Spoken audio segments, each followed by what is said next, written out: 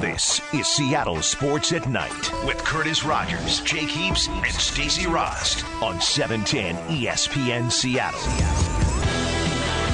Second hour of Seattle Sports at Night coming your way here on 710 ESPN Seattle. Thank you so much for choosing to spend your Thursday night here with us. Coors Light text line, 710-710. Jake Heaps with you. Curtis Rogers with you. You can listen to the show anywhere in the world via the 710 Sports app. It is driven by your Puget Sound Acura dealers. Jake. That's right. We have gone through 3 previous Combine previews this week. That leaves us with one more. Last one. Monday. I don't know, man. I'm kind of teared up about it. Yeah? Yeah. Should we have like a best-of montage later in this? Yeah, maybe. Maybe, we'll come back to it. We'll kind of overview what's going on and what we think. I don't know. I'm enjoying this. People years from now, when they're at their local bar, Joe and Steve in Tukwila there, they will reminisce about Seattle Sports at Night's 2019 Combine preview. That's right. Years from now. Can those guys just bring that segment back? Oh, it's yeah. the best. It was the glory days of radio. Guys, it's October. There's no Combine to speak of. Like it's week 3. We can't talk about the Combine. But we'll wrap up the 2019 Combine preview series here tonight. We went over the secondary on Monday night. Tuesday night was the front 7. Last night was the offensive line, and tonight it is offensive skill positions. Jake, you know a thing or two about playing one of those at least. Yeah, one of them. Yeah, quarterback. That's right. But I don't know if I was any good at catching the football. I mean, the quarterbacks, they do say they got the softest hands, so it might be able to catch a pass or two. Did you ever have to split out wide, like on a trick play? Yeah. Was that the scariest feeling for you, knowing like, I don't know if I'm going to sell this? Not really. Honestly, it wasn't. It just really was about don't get hurt. There you Don't go out there. Don't do anything stupid. It's funny because around that time, Mark Sanchez, right, he's infamous for splitting out wide. Getting scared by the DB fakes presses him and he flinches. Yeah. You just don't want to do anything like that. You don't want to lose your street cred out there. Yeah. That's the big thing. Because when that happens, you be like, I knew you were there. I wasn't scared the whole time. That's right. There's nothing really you can say about that, and your teammates are going to see it and give you a bunch of crap for it. So you just got to go out there, do your job. Don't act like a scaredy little cat out there. And if you got to throw a block, don't be afraid to get your hands on them. There we go. Well, tonight the Combine Preview Series wraps up with offensive skill positions. We talked about it a little bit earlier during 4-down territory about a skill position that the Seahawks might be interested in that we're kind of overlooking. Talked about wide receiver. Let's get into quarterback and running back to start it off and then get it back to wide receiver. Paxton Lynch backing up Russell Wilson. Also, Russell Wilson entering into the final year of his contract. How much of an impact will that have on their decision-making with the quarterback position this offseason? Yeah, they are definitely in the market for quarterback quietly. And whether it's going to be through free agency or whether it's going to be through the draft remains to be seen. But they have to fulfill this. And the interesting part is that you spent the befuddling part is you spent a draft pick last year to obtain Brett Hundley. So to not retain him instantly to your roster leaves me wondering as to what you were doing. Why is this a question? He didn't see the field at all. So why are you not retaining him instantly is a question that I have first and foremost. And if it wasn't a fit, if it didn't work out well, then, man, you really could have used that extra draft pick this year. But if they go the route of, hey, we want to try and develop a younger quarterback, a guy that we may not have seen the full story on, obviously that's what they're going with in Paxton Lynch, giving him an opportunity in training camp and through this offseason. If they draft a quarterback, it's going to be in the later rounds, and it's going to have to be someone that's really stands out to them, that has the athletic ability, have the tools that they're looking for, that they feel like they can mold this guy. So it'll be interesting as we unfold in the later months going into the draft, if there's any momentum building in that way, especially when free agency opens up.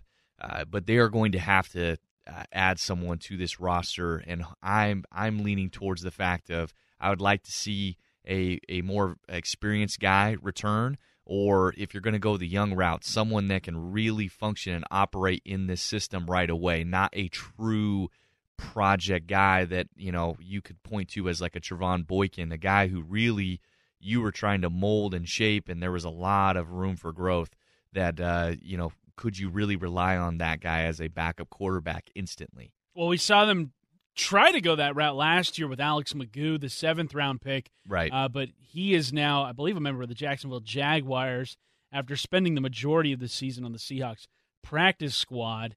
But now, I mean, we're a year removed from that. A 7th-round pick they used on Magoo didn't exactly work out. They spent a 6th-round pick to acquire Brett Hundley.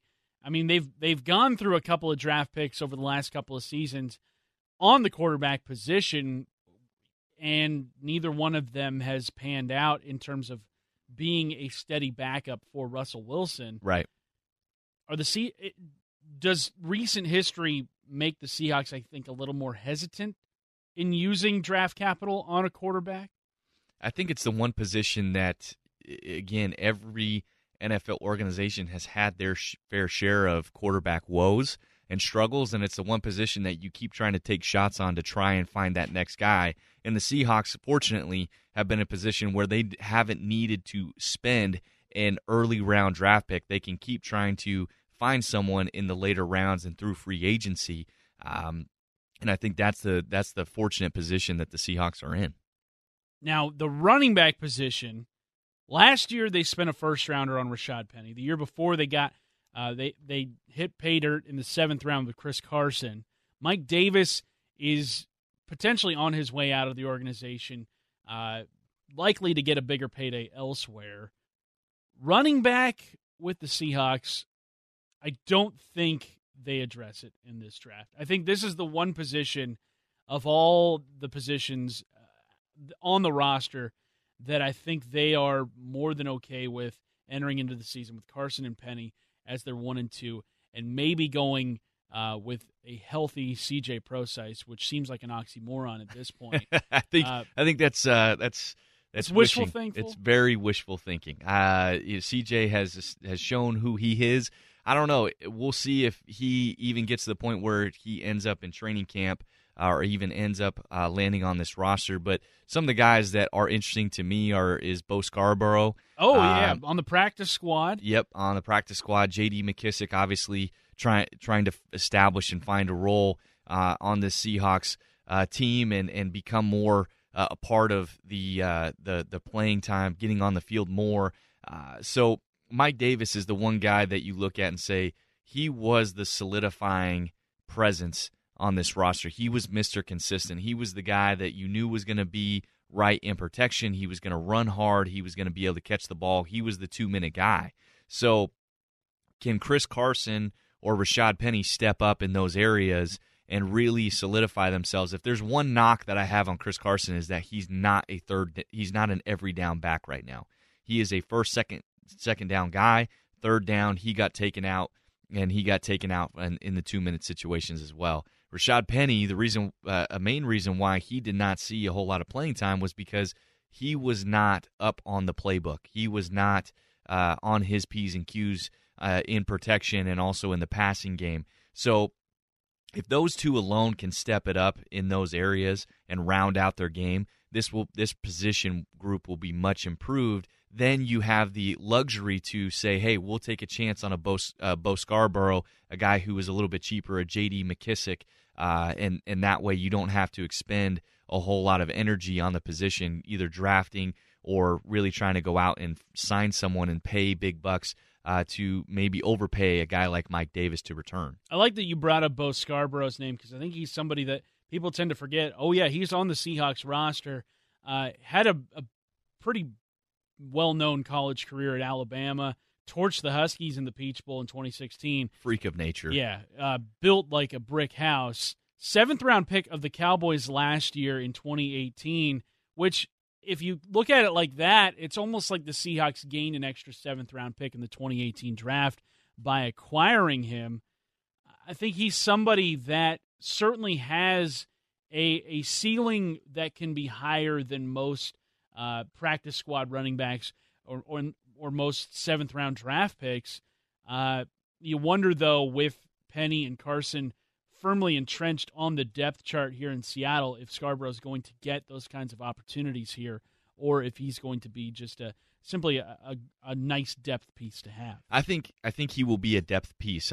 That's what you're hoping Bo Scarborough will be, because that means that Chris Carson and Rashad Penny are doing their job, and they have taken it to the next step, and that they are remaining healthy. But if things were to happen, because we know that position is a tough one to stay healthy in all through a 16-game season, a regular season, Bo Scarborough then could potentially, with his talent, with his size, be a great addition and could step in and also play the same style and brand of football that you want to as an offense.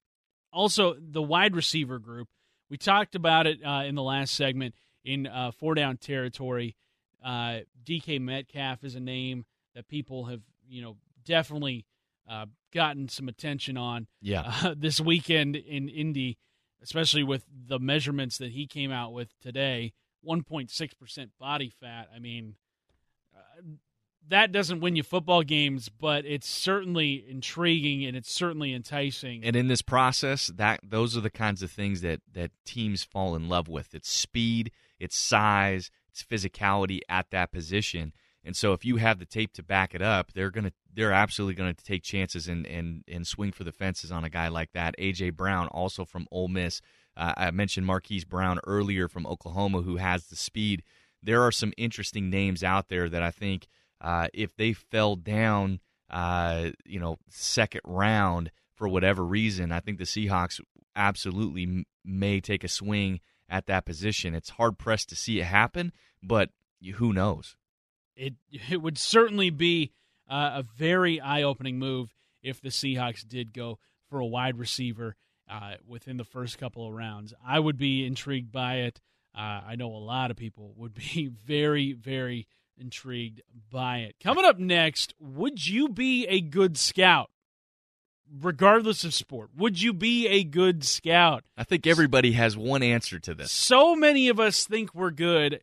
Can that be true? We talk that next. Curtis Rogers and Jake Heaps, Seattle Sports Tonight on 710 ESPN Seattle.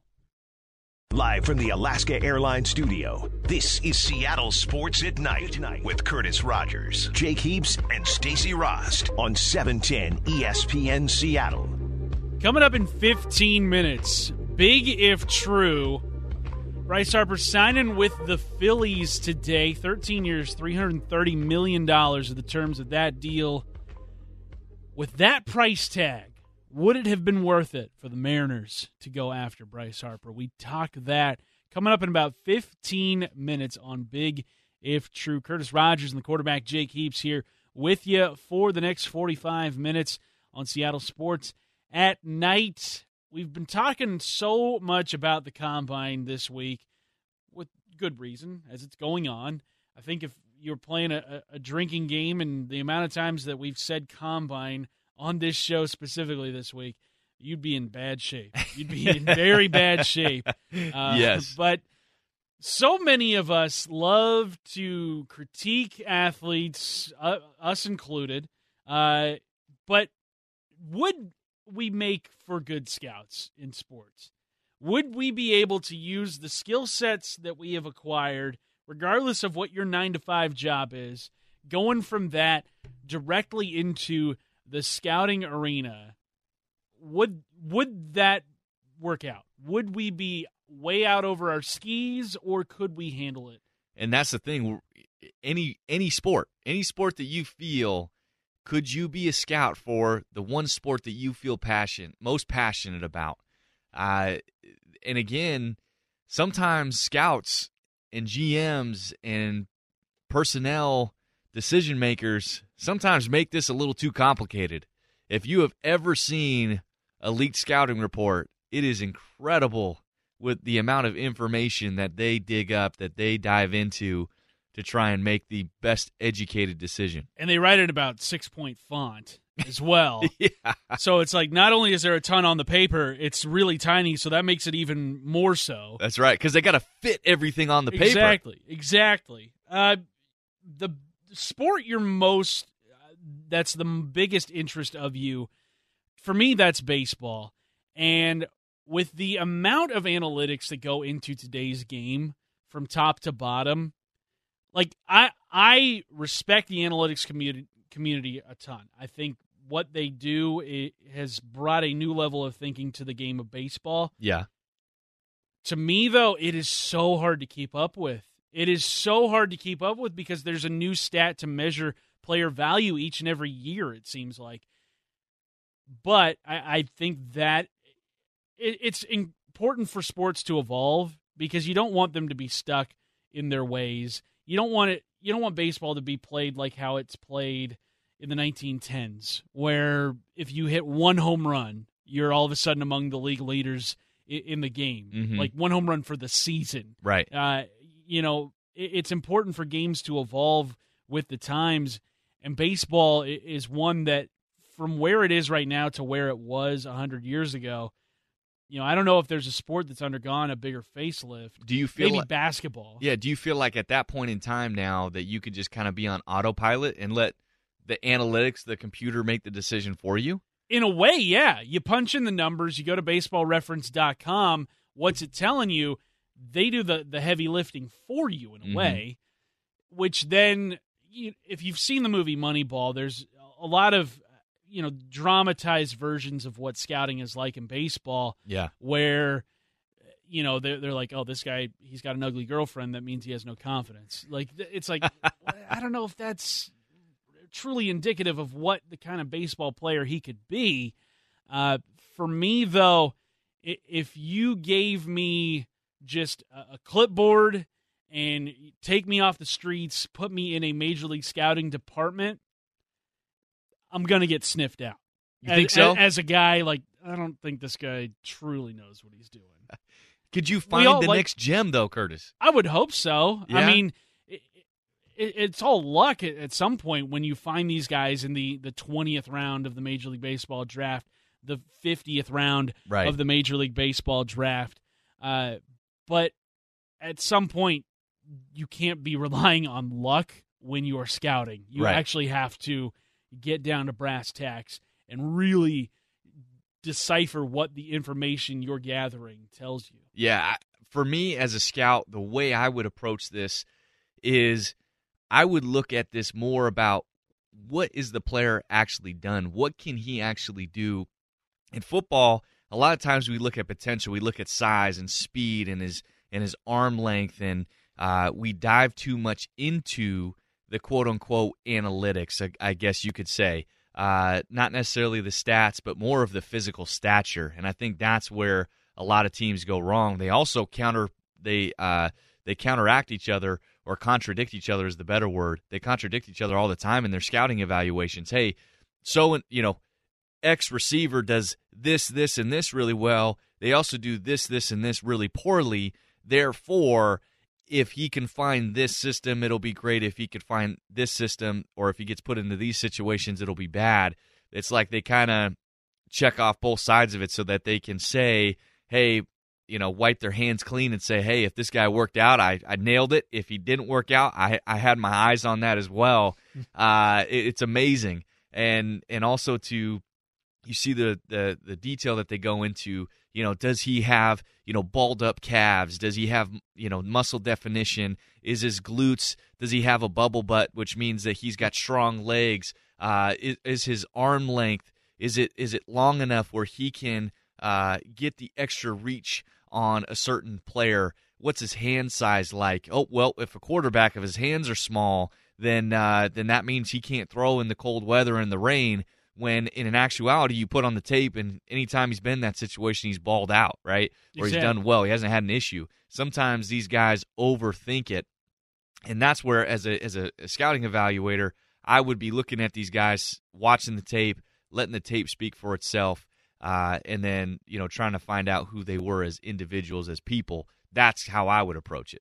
It's interesting how sports, it's not just baseball that is now reliant on analytics. If you watch a basketball game, there are so many other stats developed in how to measure a player's worth. Yeah. Player efficiency rating, PER, is such a big one in basketball now.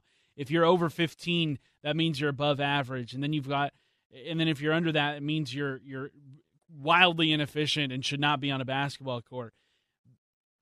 Football, I don't know if they have those set markers to measure somebody like analytically. DVOA is one that measures team value, but specific player values, I don't know if there is a metric in place that says... They don't have one that's very clear. No, they don't. They don't have one that says, oh, Doug Baldwin is clearly the best receiver in football because his whatever rating is X, Y, and Z. Right. I mean, you could say that quarterback rating is that way, but there are many factors that go into QBR.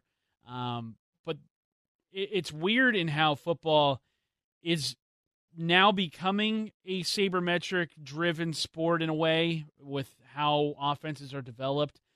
But there is a big portion of the football community that pushes back against it. Yes, absolutely. And that's where I think you're getting the most pushback is not necessarily in the physical part of getting information analytics. There are some organizations that are still in the dinosaur age in that regard, not willing to buy into that information, meaning speed, how much effort output are they doing in practice so that they can remain, so that you can keep track and make sure that your players are remaining in peak physical condition at all times.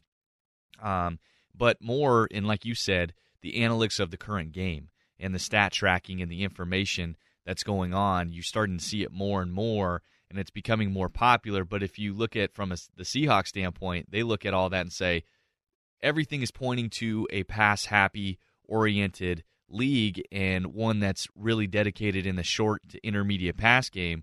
Well, that's cute and all, but we're going to show you that a run-oriented offense with a deep play-action pass game can still be one of the most potent offenses in the league, and they were 6th in scoring this year, right? So I think there's multiple ways to get it done, and that's where I think analytics don't tell the whole story, but they can certainly help, and if you pay attention to it, it can help you improve and round out the areas that you might not be efficient in. Would you make a good scout? Text it in Coors Light text line 710-710. Coming up next, big if true. Bryce Harper is signed. He is officially a member of the Philadelphia Phillies. For the price tag that he signed with Philadelphia, would it have been worth it to you for the Mariners to go after him? Jake and I, we talk that next, right here on Seattle Sports Tonight on 710 ESPN Seattle. You're listening to Seattle Sports at Night with Curtis Rogers, Jake Heaps, and Stacey Rost. Powered through the Alaska Airlines Studio. On 710 ESPN Seattle. Welcome back into Seattle Sports at Night. Shout out to you for joining us. Man, Cougs, they got absolutely smashed tonight.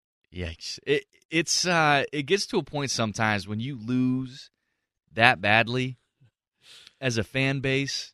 Oh, how do you take that? Yeah, when do you just pull the plug on the Ernie Kent experiment? It's, year 5 that Ernie Kent is doing this to the Coug basketball program? Stanford is not among the best teams in the conference. Definitely not. And yet, holy cow, they left absolutely no doubt, destroying the Cougs tonight.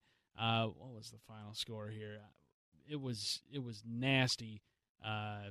They even took it 98-50 was the final score, dropping it 48-point deficit for the Cougs. That's so bad, especially you're in the same conference. Yeah. Well, and I mean, you look at the Cougs and what they were able to do the last couple of weeks. It's like, maybe they're getting some momentum here at the end of the season. Right. Not even close to that. Yeah, they Stanford put the kibosh on that one. Yeah.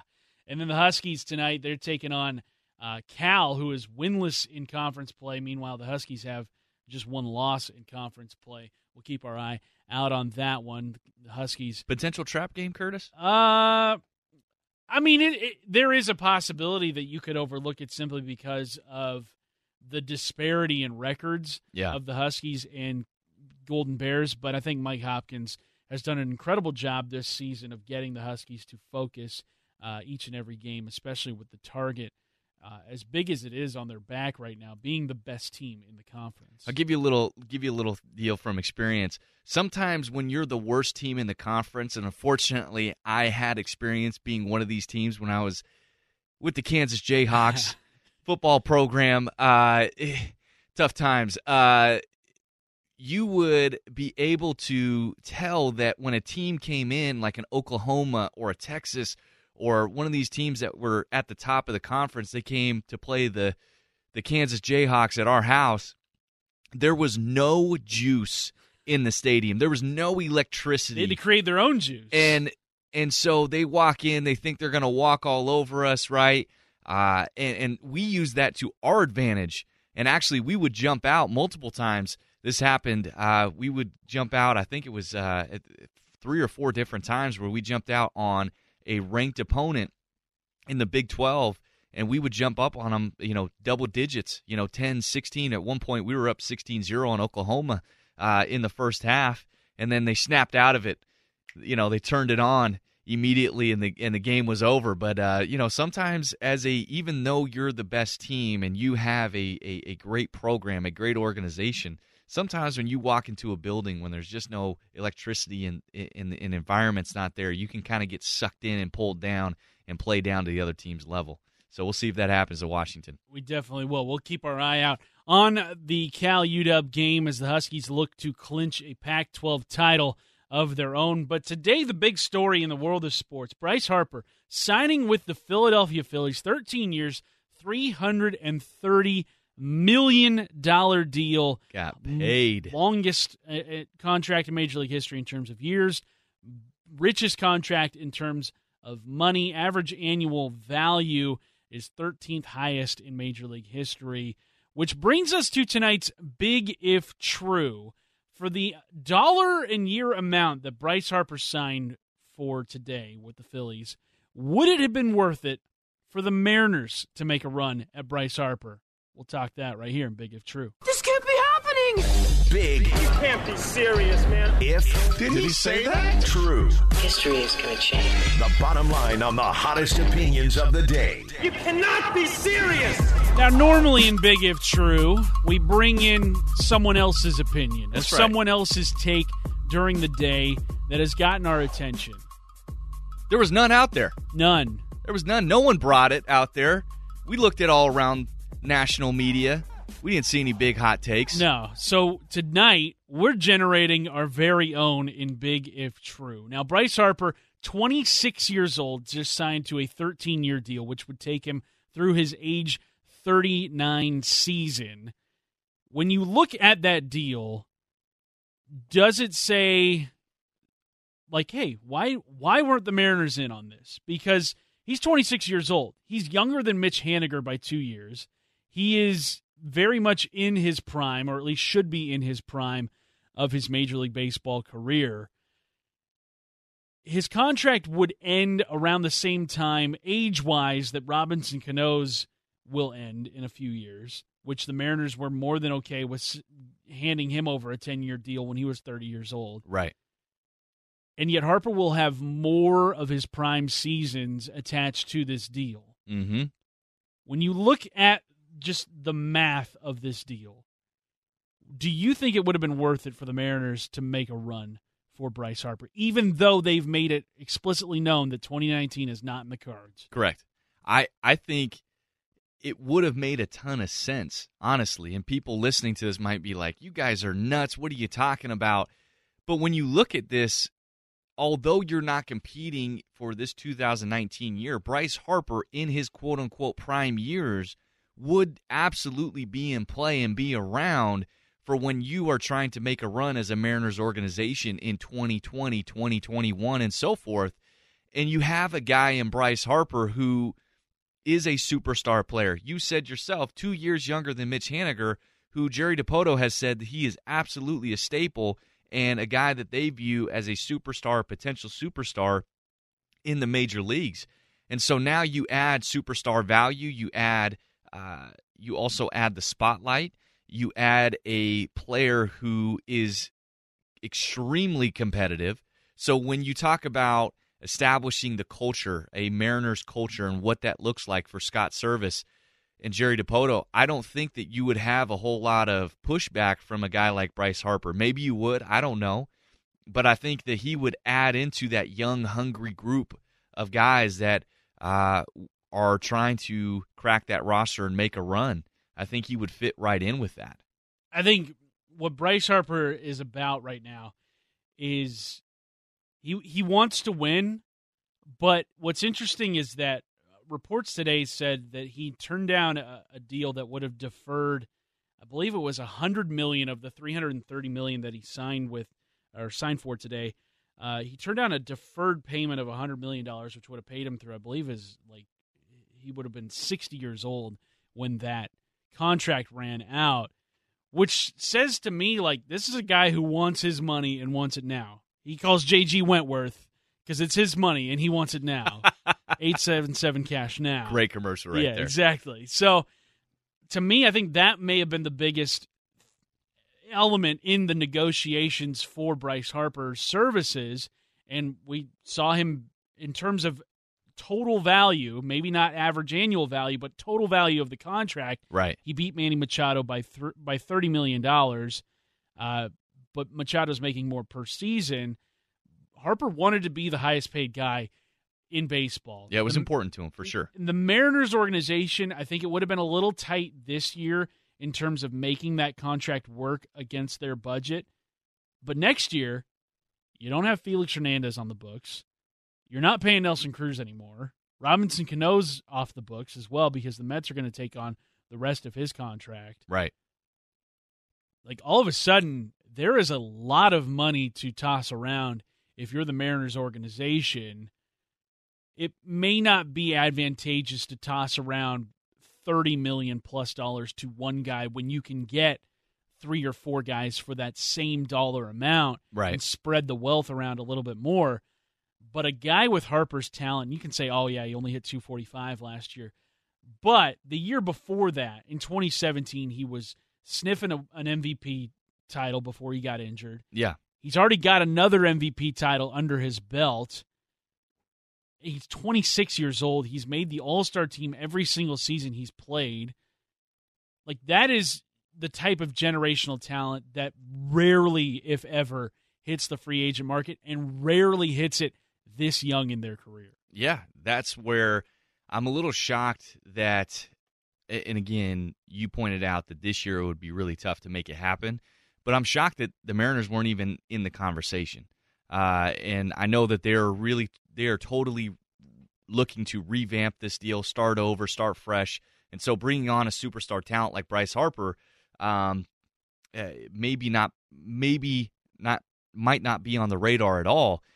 But for this discussion, I think that Bryce Harper, it would have been way more advantageous to bring a Bryce Harper now than it would have been to bring Robbie Cano on when we did at the current time when he was 30 years old. Robbie Cano's best years were the 3 years before we signed him, right? Yeah. And you're talking about $30 million in that range. You don't think Bryce Harper, that name, that talent, is not going to bring that return and investment, not just play, but the actual national attention that you would get and the revenue that he would bring to this city and this organization? The jerseys you print for him. Heck yeah. The bobbleheads you sell. The toys that kids are buying with Bryce Harper's face on it. You may not like the guy personally because of his attitude or whatever, which I have no problems with his attitude because he's a guy that wants to win when he's out there on the field. Yeah, he may rub baseball fans the wrong way because, he's flipping his bat or whatever, which I have no problem with. I'd gladly take his bat flips on my team any day of the week. But you look at, we'll never know because he's a Philadelphia Philly for the rest of his career, or unless Philadelphia wants to deal him elsewhere, 4, 5, 6 years down the road. But to me, any team that didn't make a run at Bryce Harper missed out on just a franchise-changing talent. Yeah. And all of a sudden, the Phillies have a legitimacy, not just in their own town, but across Major League Baseball. And I think that's something that they had desperately wanted this offseason. You look at the moves that they had made, bringing in JT Realmuto, trading for Gene Segura, signing Andrew McCutchen. Last year, they brought in Jake Arrieta. It's guys who have, resumes in this game. Now you bring in somebody that has one of the best resumes in baseball. The Phillies, I imagine, are very excited about their future. When we get back here on Seattle Sports at Night, we wrap it up with your text questions. Coors Light text line is there for you, 710-710. It's time to ask us anything right here on Seattle Sports at Night on 710 ESPN Seattle. Live from the Alaska Airlines studio, this is Seattle Sports at Night with Curtis Rogers, Jake Heaps, and Stacey Rost on 710 ESPN Seattle. Seattle Sports at Night with you on 710 ESPN Seattle. The Coors Light text line is there for you, 710-710. And there's no better time to utilize that technology than right now. It is time for you to ask us anything to close out this week here on Seattle Sports at Night. Jake, what do you got for us on the Coors Light text line? All right, there were some good questions in here, a couple random ones here. Let's start off with this one. What is the most embarrassing thing you've ever worn? Embarrassing thing I've ever worn? Well, I don't know if it's a clothing item per se, but like the most embarrassing look I've ever had was I had long hair, like freshman year of high school, down to like my shoulders. No way. Yeah. Oh, way. I got to see a picture of this, Curtis. I had long hair. I'll bring it. I'll show you one on Facebook. Nice. Here after the show. But yeah, I had long hair down to the shoulders with the glasses. I mean, it was a look for amazing. Sure. Very like Randy Johnson. Oh yeah, that's what you were going for. Yeah. Okay. What was your most embarrassing? So look? I'm thinking back on. Did you ever this. like frosted tips? No, I never went through a frosted tips phase. Yeah. Thank goodness. But I do remember in high school, for whatever reason, I thought matching completely is a really good look. So from head to toe? So like I would show up to school in high school with literally white on white look all the time. That's like Backstreet Boys Millennium. Yeah, era. Exactly. And it would be like, and what I was wearing at the time was oversized sporting gear, so it'd be like Nike or Jordan sweats or something, white on white. I'm not sure what I was thinking on that. But people all the time would be like, man, I wish I had some like chocolate milk to just throw on you or something, just ruin your day. That would be the worst. Yeah. The worst possible. I had to be real cautious throughout the whole day. So, yeah. Okay. That was, that was from the 360. Let's see. Got another question here from the 509. 509, the east side. Yeah. Very east side. Okay. Appreciate you listening. What celebrity do you think should not be famous? Celebrity that should not be famous. There comes one right off the top of my mind, and Stacey would not be happy with me on this one. Uh-oh. I believe that most reality show stars should not be famous. They are getting paid to, one, act like it's reality TV when it's all scripted, first off. And second, it's just, I just can't get on board with it. It's just constant garbage, in my opinion. Yeah. Constantly, but they are so famous. I'm going to say, I've got a couple of thoughts on this one. I'm going to say anybody on like the 16 and Pregnant cast. I don't know if they I don't know if they need to be famous. I can get down with that. But also Rob Riggle, the comedian. I cannot stand Rob Riggle. Like, he's always on the Fox NFL Sunday set, and I have no need for him in my life. Cannot stand him, huh? No, can't do it. Cannot do it. Won't do it. Can't win with him. Can't coach with him. Yeah, Rob Riggle. Sorry, man. If you're listening, I don't need you to be famous in my world. That's right. He ain't gonna be friends with Curtis Rogers. No, that's he's for not. Sure. Okay, all right, here we go. Next question. This is one that would be an interesting debate from the 360. Is a hot dog a sandwich? Is a hot dog a sandwich? This is whatever way I choose to go here, because I've seen this debate all over the internet over the last few years, and I've never truly definitively come out on one side or the other on this, because you can weigh both sides. No, it's not. It's a grilled meat. You don't put grilled meat on a sandwich normally. Mm-hmm. But then I guess the ethics of a sandwich is meat in between bread. That's right. Which a hot dog is certainly that. But I'm going to say it's not a sandwich. Okay. Because it's like it's encased meat. It's tubed meat. It's different than like sliced meat or chopped meat. It is not a sandwich. Okay. Now, I'm going to say it's not a sandwich. Also, I'm going to back you up on this, Curtis, but right. Not because it's not like a flat piece of meat like a hamburger or something. The reason why I'm saying it's not a sandwich is because the bread, it's exposed. It's not actually closing. It's not encapsulating the meat, right? It's not on top of it, and the meat is barely shown. It is exposed. The hot dog's exposed. The hot dog kind of rests on the meat. That's right. It's not encased by it. That's right. So, to me, therefore, doesn't qualify as a sandwich. Interesting text coming in about that one. Okay, let's see. Last one, I think. This one is from the 425. Let's see what this answer is going to be for you, Curtis. If you were arrested with zero explanation, zero explanation, what would your family or friends assume it would be? Man, I'm a pretty good driver. I've never been pulled over, so I don't know if they would assume that it was a speeding violation or something like that. Maybe some like white-collar crime. White-collar? Yeah.